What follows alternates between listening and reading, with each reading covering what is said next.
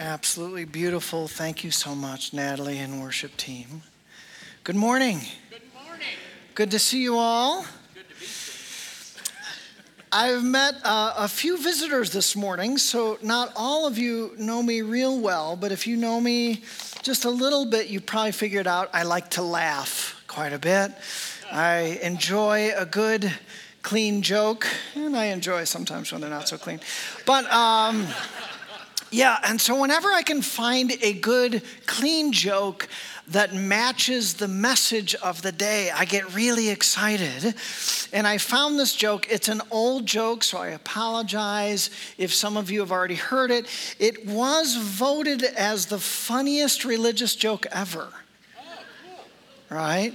It has some detail to it, so I have to kind of read it. It was told by Emo Phillips. If you know him, he's perhaps the weirdest comedian out there, but I'm not going to do it his style. I'll just do it my own. But he tells the story. Once I saw this guy on a bridge, and he was about to jump, and I said, "Don't do it." And the individual said, "Nobody loves me." And I said, well, God loves you. Do you believe in God? And the guy on the bridge, he said, "Yes, I do." I said, "Oh, are you a Christian? Are you Muslim? Are you Jewish?" He said, "I'm a Christian." I said, "Well, so am I. That's great. And God loves you. That's the message of Christianity." I said, "Are you a Protestant or a Catholic?" He said, "I'm a Protestant." "So am I," I said. I said, "Are you a part of a denomination?" He said, "Yes, I'm Baptist." I said, "So am I." I said, "Are you Northern Baptist or Southern Baptist?" He said, "Well, I'm Northern Baptist." "Me too. This was meant to be."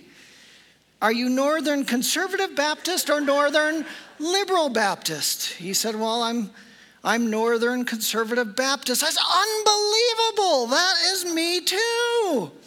"Are you Northern Conservative Baptist Great Lakes Region? Or are you Northern Conservative Baptist Eastern Region?" He said, "Northern Conservative Baptist Great Lakes Region." I said, "This is meant to be. This is providential. Amazing." "Are you Northern Conservative Baptist Great Lakes Region Council of 1879? Or Northern Conservative Baptist Great Lakes Region Council of 1912? He said, "Northern Conservative Baptist Great Lakes Region Council of 1912. I said, "Die, you heretic," and I pushed him off the bridge.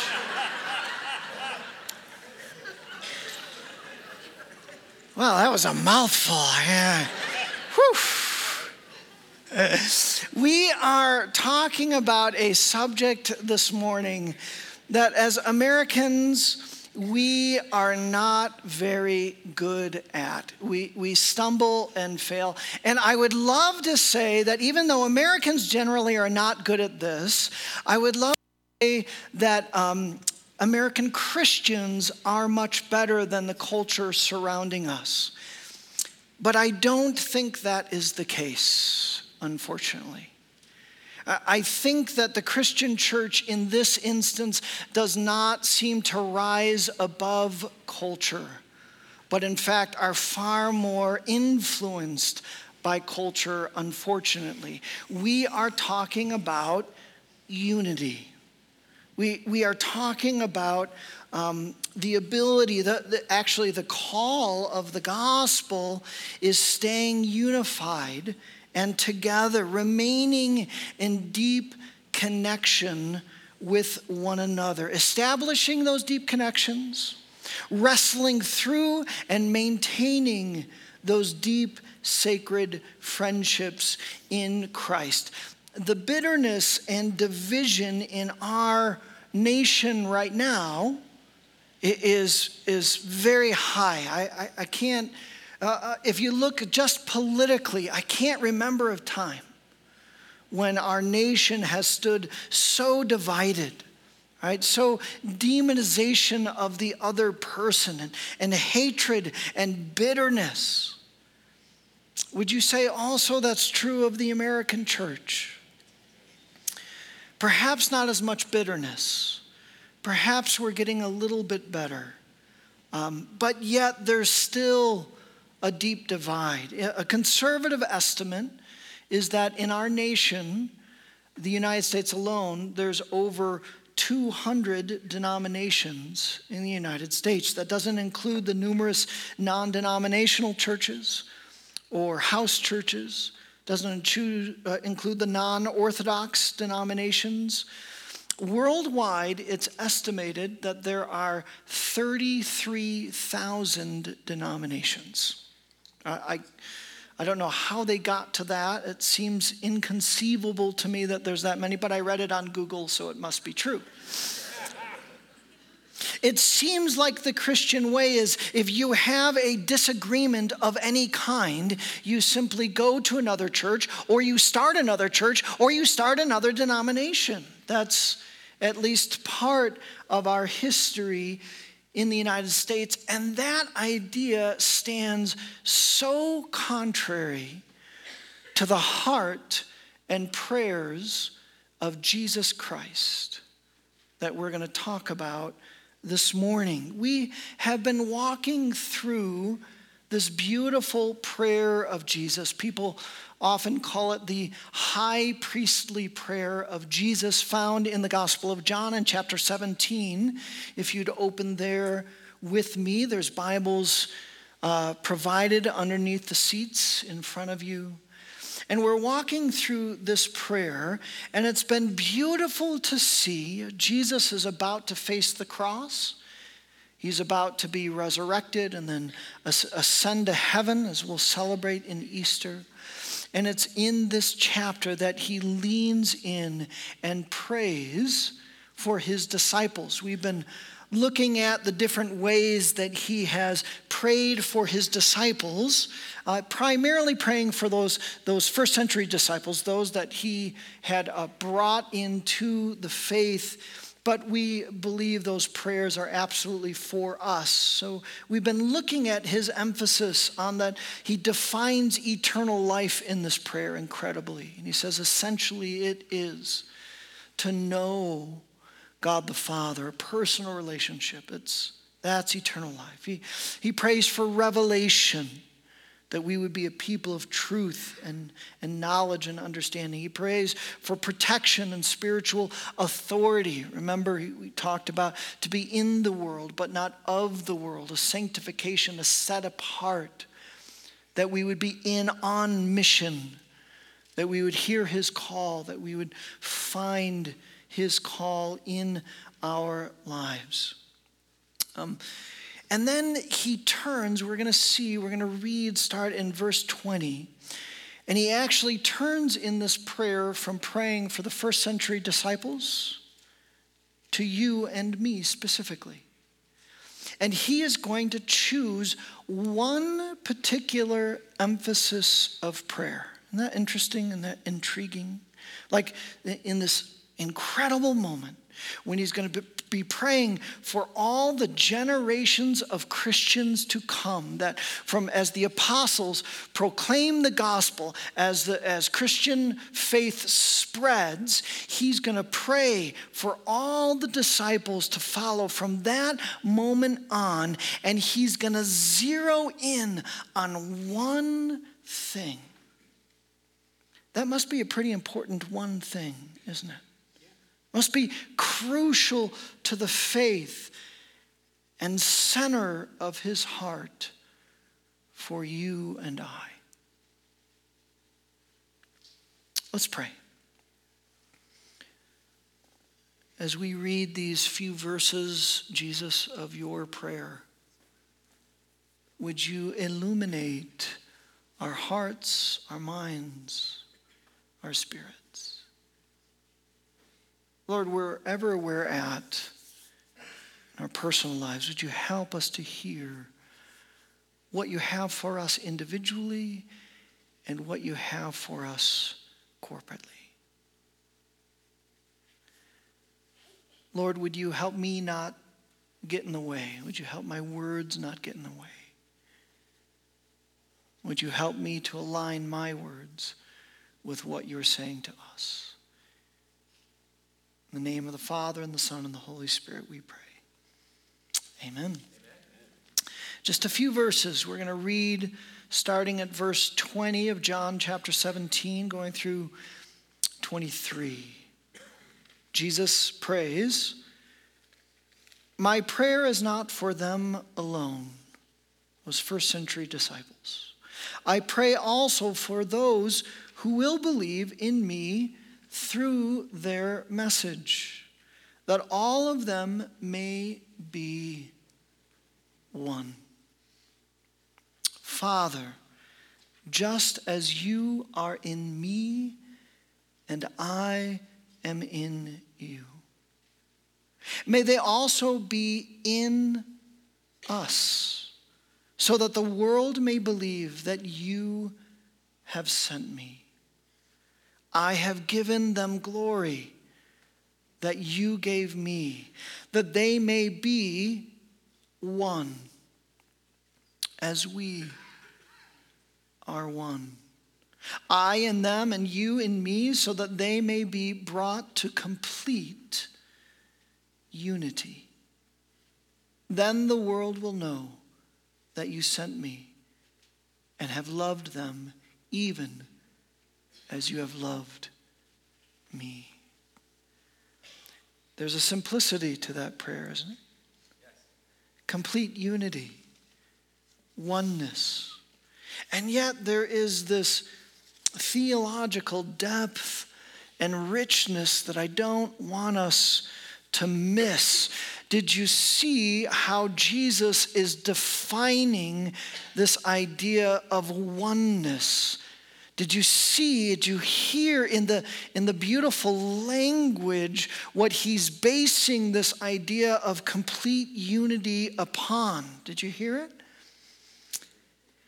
It's the connection of the Father and the Son. Their unity, their oneness, their intimacy is not only a model for our intimacy, our unity, and our oneness, that we get to see how close the Godhead, this divine community, as some has called it, the connection and the closeness and the intimacy of God the Father, Son, and the Holy Spirit. He says, "This is my heart for you, that you would be this close as me and the Father, the Spirit, are this close, so you would be close." Like that. And yet the analogy goes farther. He says not only is the unity of the Godhead the picture for us, but he's saying, I'm inviting you all the disciples that follow, not just be united with one another, but in this divine community, God the Father, Son, and Holy Spirit, you would be one with us. As I am in the Father, and the Father is in me, so that we would be in you. Sacred community. What a vision. What a longing, what a prayer that Jesus not only prayed so long ago, but I believe, right, he's interceding for us right now. That's part of his ministry. I wonder how he intercedes for us. I think the first prayer he has, we just read. He's praying right now for this unity, for this intimacy, for this complete sacred oneness. An incredible call. An incredible picture. And there's a great sadness over me when I think of this being the one prayer that Jesus prays for the disciples who would follow. And it seems like we fail so miserably again and again and again. I certainly don't think in this message we can solve the issue of denominations. But I think we can hear his call to be people who press into this divine unity. That we ourselves can say, what can I do? Not to live the bitterness and the divisiveness and the separation. What can I personally do to press into and fulfill the prayer of Jesus that he prayed then and that he's praying now? I think we can do that, can't we? Can we think about that and process it? I want to suggest that part of the reason we struggle so much with this divine unity is that in the history of the church, there's been two major ways that we've mistakenly lived out in the name of unity this way. There's been a legalistic conformity way, and there's been a liberal anything goes way. And that Christ is calling us to neither extreme, but that we would find this center, this radical middle of unity in the midst of that continuum. Let me explain what I mean. Let's talk about first one side of the continuum. I want to talk a little bit about what unity is not. One is, I don't believe that Jesus intentioned this prayer to mean a legalistic conformity. Many times in the history of the church, you've had leaders or movements that begin to insist upon a conformity to even the smallest theology or practice or perspective.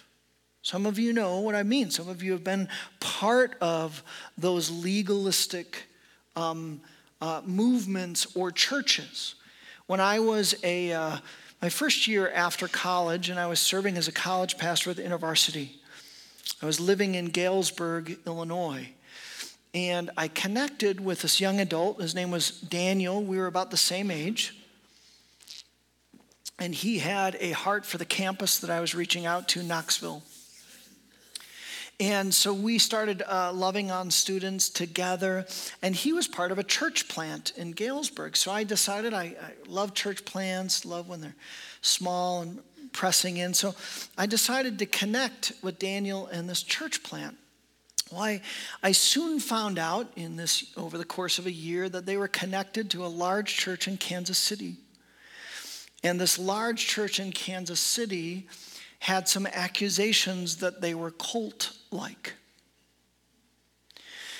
And some of the reasons why they had these accusations were because they called for conformity in just about everything. So there was the translation of the Bible, right? They used the King James Version of the Bible. Not the New King James Version of the Bible, but the King James Version. And they were doing some good gospel work. I saw them. I saw one young adult, he had converted they had led him to Christ, which was a great story. And they got him reading the Bible, and I saw him struggling with the these and the thous. I was like, Daniel, can't we just get him a modern translation? It's so much easier. And he's like, no, this is the only translation that really is legit. As a nonconformist, I did some research. And I brought to Daniel, not the leadership of the church plant, but I said, hey, this is how translations happen, and you've got a continuum, and let's do that. Nope, he wouldn't buy it. The messages felt stale and a little bit dry. And I found out that the church planting pastor, he was reading transcripts from the messages from the Kansas City church. That was a little disconcerting to me. Daniel had married young, unfortunately, and his marriage was struggling, and he was actually very afraid. His wife had left. He didn't know what was going to happen, but he just said, there's no excuse. There's no reason that divorce is allowable in the church and leaders in the church. And I said, Daniel, absolutely God hates divorce. He loves marriage. He calls us to fight for our marriage, fight. But there are some biblical exceptions, like Jesus talks about marital unfaithfulness. He said, no. There's no reason for divorce. I open the Bible. I turn to some of the exceptions. Someone talk about abandonment or adultery or abuse. And he almost robotically, there's no. It's like, Daniel, I respect spiritual leadership, but I'm going to go with Jesus and Scripture over the leadership. Daniel was talking about these quiet times, and he had these particular highlighters that he used in his Bible. And I was thinking to myself, please don't let them be from Kansas City. Please don't be from Kansas City. Please don't. And he's like, and the good thing is, Eric, you can only buy these in Kansas City. And I'm like, I think I'm out. Now, were they unified? Yeah, right? Is that the unity that Jesus was praying for? No. I don't think so. I hope not, right? So yes, we are in trouble. There's not this legalistic unity. Paul says this. He says in different places, like Titus 3, he says, avoid foolish controversies and genealogies and arguments and quarrels about the law, because these are unprofitable and useless. Warn a divisive person once, and then warn them a second time. After that, have nothing to do with them. What he's saying is, don't get lost. And a number of times when he's talking about the gospel, he's saying, don't get lost on these individual things. A phrase that you can use that I think works here is he's saying, don't major on the minors. That there are some things that are minors, that aren't crucial to the gospel. And you don't argue about those. You don't divide over those. You don't wrestle over those. Unfortunately, the church is littered with arguments and breaking and division over minor controversies. And we should not do that. I learned a principle in seminary that I still hold on to and I think about a lot. It's this idea of a cone of clarity. It says if you look at Scripture, there's some issues that Scripture is really, really strong on, right? If it's a 0 to 100 on the cone, it's really, really high, okay? But there's other issues that's not in the 90s, that are not up there, that Scripture is not super clear, and that you allow that percentage, you recognize that percentage, and you don't divide, and you don't argue over those things. I'll give you a few examples. Infant baptism. The sacrament of baptism, yes, it's important. Yes, we should discuss and wrestle with this. Yes, I've had people leave the church because we practice infant baptism. We also practice believer baptism, as most of you know. But I would say that is a low percentage in my understanding of Scripture. I can make a biblical and theological argument from covenant theology for infant baptism. I think there's a beauty, a love. But I also have good friends of different denominations that would argue, actually I have good friends within the Reformed denomination. They don't practice infant baptism because they can make a strong biblical argument for believers' baptism only, okay? What I say in the Kingdom Partners classes, let's not divide over our understanding of the sacrament, especially because we can make arguments for both sides. When I talk with people about infant baptism, I said, if you want to have your infant baptized, we'll talk about that, and I explain that. But if you don't, that's okay. My parents did not believe in infant baptism. I wasn't baptized as an infant. I do believe in infant baptism, so I baptized my kids as infants. If the elders were to come to me and say, Eric, we don't want to do infant baptism, you know what I would say? Okay. That's how Spirit's directing. I don't want to divide over that. Can we talk about end times theology? As part of the partners class, we're going to talk about amill, pre-mill, and post-mill. And if you are not amill, you're out. No, we're not going to do that, are we? Right? I'm like, that's like 25% on the cone of clarity. Right? Now, I love end times. I love thinking and reading. I'm actively reading. I like discussing. I think there's power in end times theology. We should talk about it. From time to time, I preach on it. But I'm not going to divide over that. Right? One friend who left another denomination because they were lock solid in a view of end times that he disagreed, and they essentially helped him out because he had a different view on end times theology. So I said, listen, brother, I'm a pan mill. It all pans out in the end, right? We don't know the details.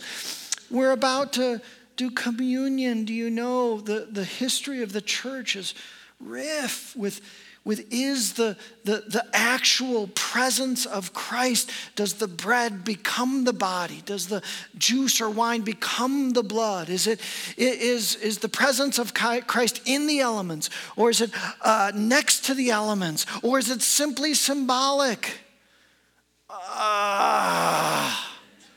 Really? Come on. Jesus, prayer of unity, don't get lost in that. Now, I would say this. The church is guilty of majoring in the minors, but also minoring in the majors. You're going to think I'm talking out the other side of my face here, but another thing is this idea of liberalism, where anything you believe goes. Facing that a little bit in our denomination. Unity does not mean the lack of sound doctrine. That according to Scripture, what we believe matters. That we are to talk about what is true about God and us and the world and the gospel. That there are false gospels out there, and it matters, and we need to address that. In fact, in the book of Revelation, when Jesus, the ascended Jesus, speaks to the seven churches, and he affirms and blesses all seven, but also usually gives a word of correction or challenge of two churches. He said, there is false doctrine going on, and you have not addressed it. That's not okay. In fact, in the church of Pergamum, he says this, likewise, you also have those who hold to the teaching of the Nicolaitans. Repent, therefore. He's saying it's not okay. We can't get into all the Nicolaitan theology, but he's saying you need to address that. When Paul is talking to Timothy again and again, he says, address those things. Doctrine matters. I want to suggest, this might sound like I'm being contrary to what I just said. There are things that Christ would call us to challenge, and if they're not rectified, to divide over. I know it's a continuum here. Our new house, I've already had a Jehovah's Witness knock on our door and give me an invitation to Easter. I think I'm going. No, I'm just kidding. Now, does that mean that I'm not going to love a Jehovah's Witness? Of course I'm going to love them. In conversation, engage them. Yeah, absolutely. But I'm not going to invite them into a leadership position in my church if on that cone of clarity, the deity of Christ and the Trinity is so high. That's part of orthodoxy, right? We did the Apostles' Creed.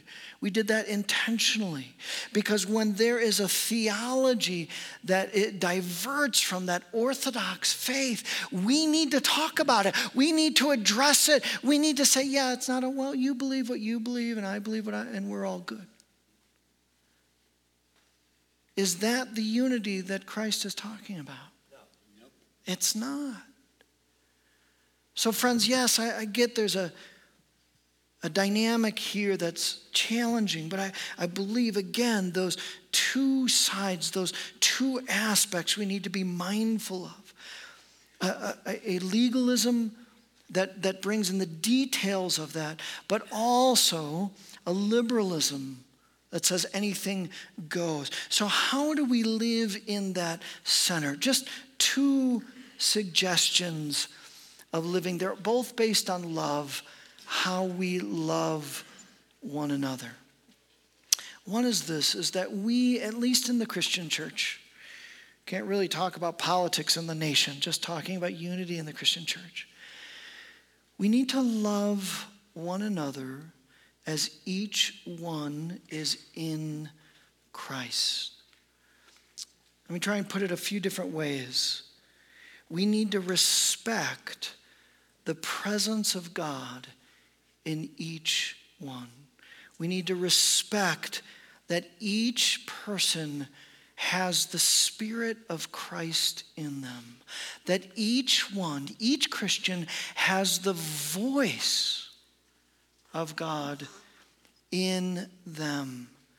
Each one has gifts. Each one has calling. Each one has been set aside for a purpose. Each one has this invitation to serve as part of the family business as we talk so much about. And we need to recognize, even though I'm a pastor, I need to recognize that each and every one of you, if you are a follower of Christ, in the kingdom of God, I don't get to go, yeah, I think you should do this.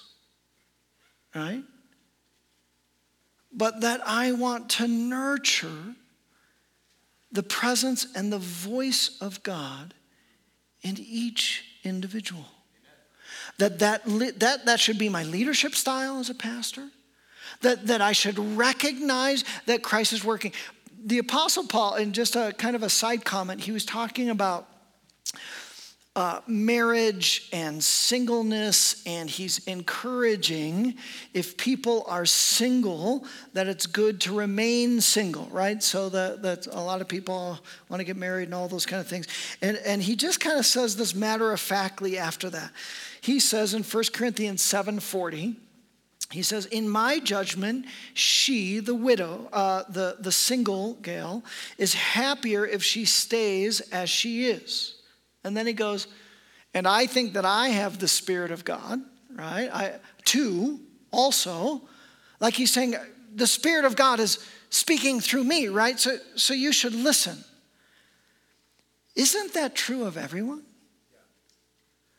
No matter how young in the faith you are, if you are in the faith, you have the Spirit of God. You have a journey that you're on. And your journey might look a little bit different than mine. I want to respect and honor that journey that you're on. I don't want to dictate to you as if you don't have a personal relationship with Christ, because you do, right? That should affect. Paul gets into this on minor issues, like one of the big issues in the church was, should we eat food sacrificed to gods, right? Should we eat food that way? Some were saying absolutely not. And others were like, I think it's okay. You know what Paul's perspective was? Yes. Either way. Don't divide. Don't divide. Wrestle through it. And if someone is wrestling with that in their own conscience and you're okay, well, then don't eat food sacrificed to them in front of them. Honor their journey. The use of alcohol is, I think, one of those things. When I was a young pastor, I talked about the use of alcohol from the pulpit, right? I had this dear, sweet saint come up afterwards. She asked for a meeting, and then she talked about how she didn't believe Christians should drink alcohol. So, we talked about some scripture. I talked about Jesus' first miracle in the Gospel of John. It was wine, good wine. There's evidence that there was an alcohol content there. And I learned, I said, I'm not going to flippantly mention alcohol from the pulpit. I apologize. I shouldn't have done that. And I made the commitment never to drink or do anything in front of her. She was part of our church plant and community of faith, right? I had another leader today, and he said, listen, my background, Eric, is we hang out socially sometimes. He said, my preference, would you honor not drinking alcohol? No problem. We're good. Yeah, I don't, if this is anything that causes you to stumble, don't divide on. I have a different perspective of alcohol. If it's done responsibly, it's okay. If it's done legally, it's okay. And you might have a different perspective, but don't divide over those things. Yes? Allow things that are on the lower part of the cone of clarity. Allow each person has their own journey and their own way. There's a number of leaders were telling me the story. A new convert to Christ, and baseball was his idol.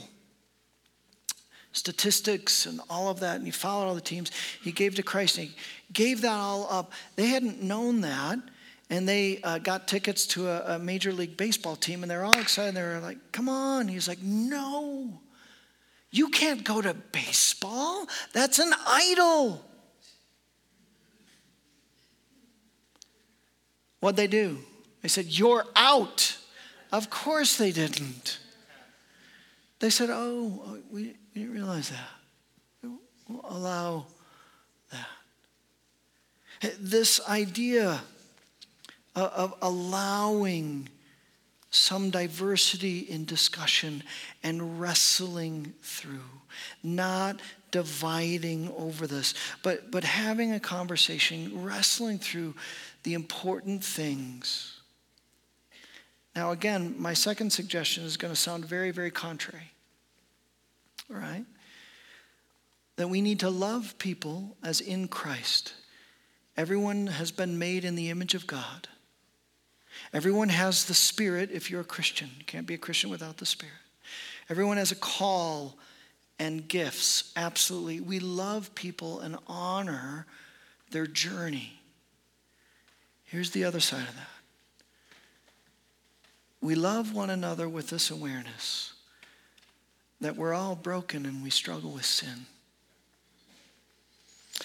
And we all need times of correction and discipline and a hard word. Yes? That there is an idea within the church of tough love. Right? This phrase that, again, we can be guilty as a church of majoring on the minors, but there's another side of it. We can also be guilty of a church of minoring on the majors. Yes?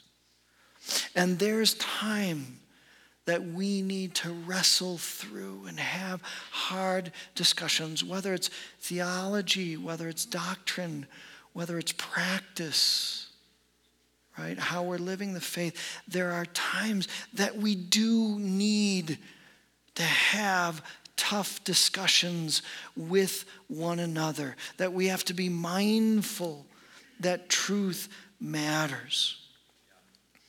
Paul also says this in Galatians 6. He gives pretty clear instructions. Brothers and sisters, if someone is caught in a sin, judge them and drive them out of your community of faith. No, he doesn't say that, but that's what we do. We hit them with a stick or we never talk to them.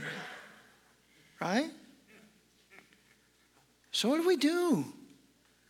You who live by the Spirit should restore that person gently.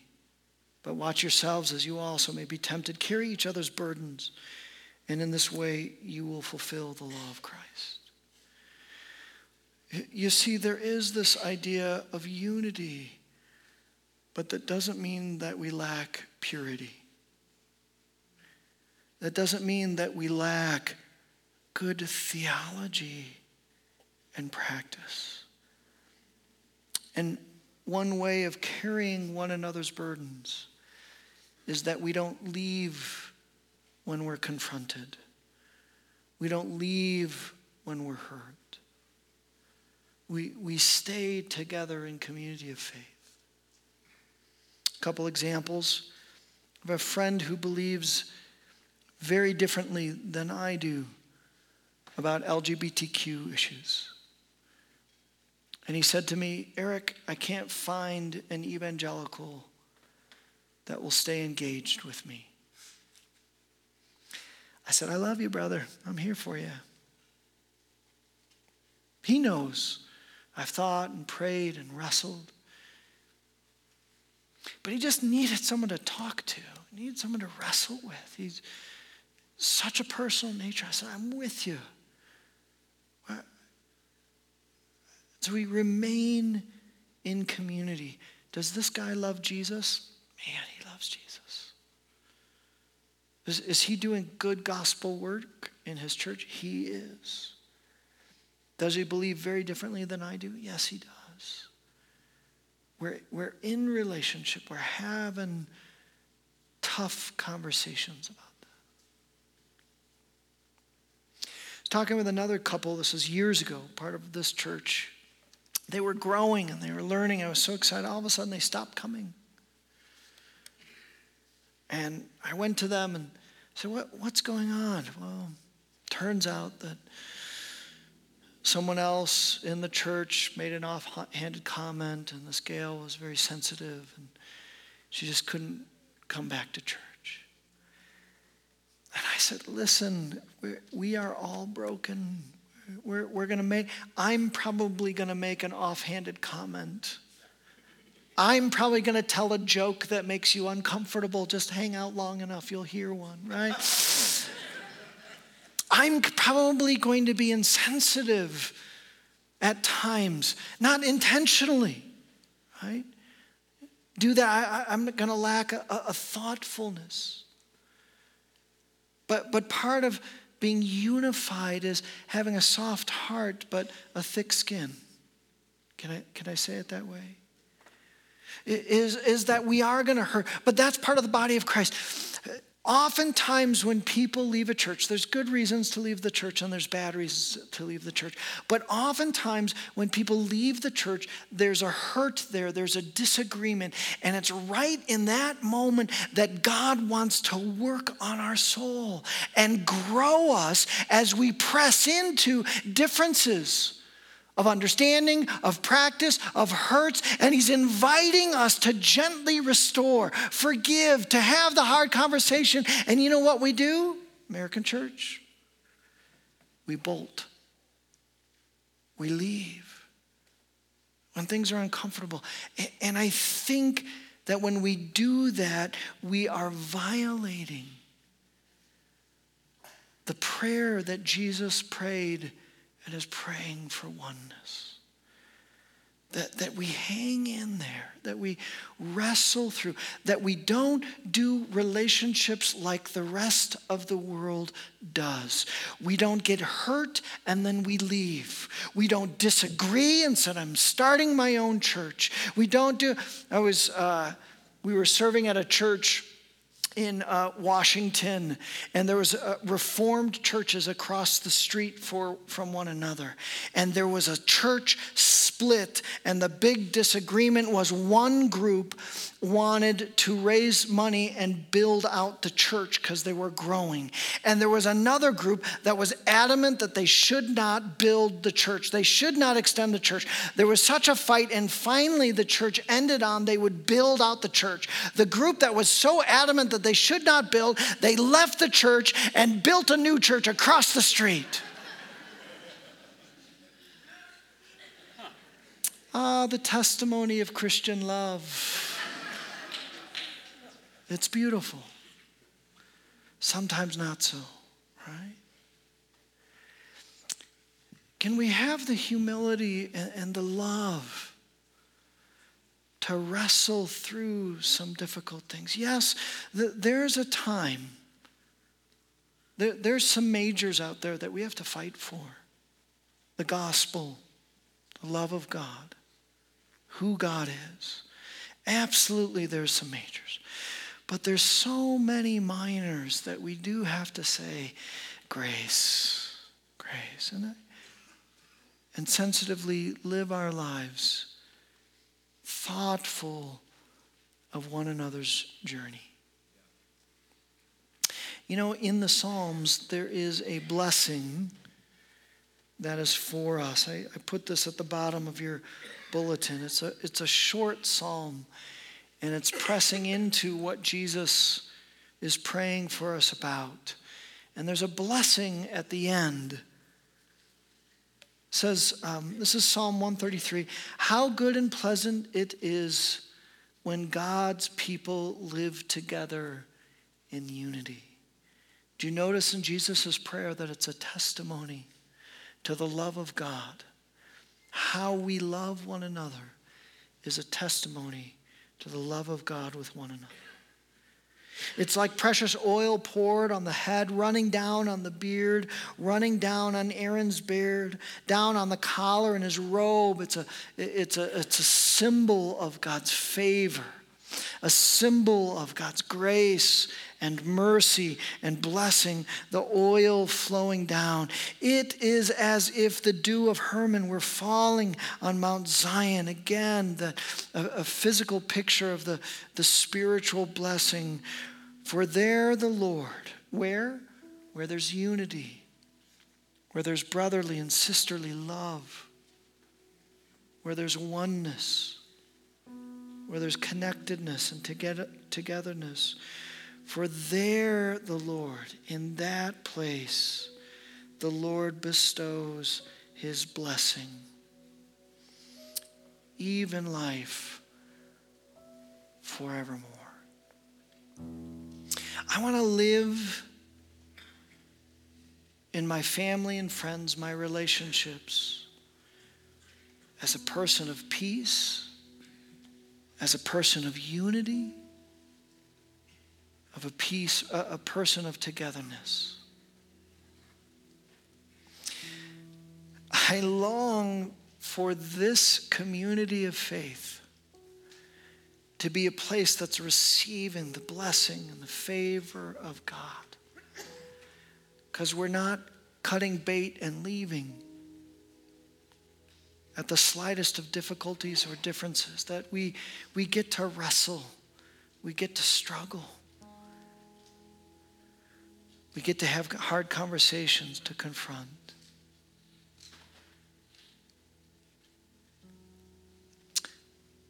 This communion table, there's a sadness in our history that we've divided over how this represents Christ. I think there's a sadness in the heart of Jesus. This table, as Beth mentioned, But the Apostles' Creed and this table is meant to be a unifying aspect of the church through all the generations and even over all the denominations. You know, when I was in Lebanon, it was so neat to participate in communion with a community of faith on the other side of the world. Right? To be unified in spirit with this group of folks was just one of the most moving parts of my mission trip. I was aligned with them. Now, in a true sign of unity, I have all these Lebanese Facebook friends. They've all... But Jesus intentioned that his church would not be a movement of division, but would be a movement of unity. And even those outside the faith, even the enemies, even those that don't believe, even those who persecute us, he said, love them too. Live as a person of peace, of unity, and oneness. So, Jesus, we are gathered together here in your name.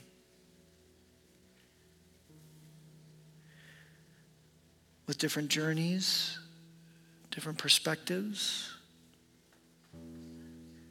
even different backgrounds and denominations and way of seeing things.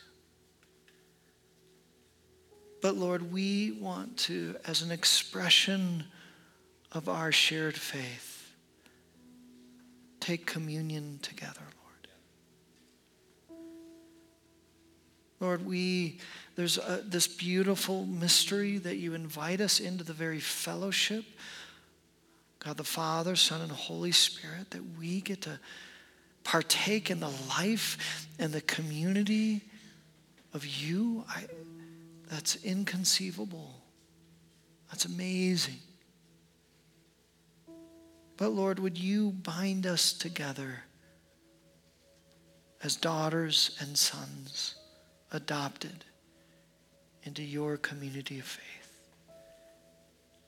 as we take your body and your blood together. Amen. I'd like to invite the elders forward. We do communion in a slightly different way. This one, I'm so glad we're doing it this way. You have a station for each section, so at the appropriate time, you exit your section to your right. Come and take the elements. Don't take them at the table at this moment. Hold on to the elements and return to the section. And when we're all together, when we all have the elements together, we'll take them as one, as a sign of unity together.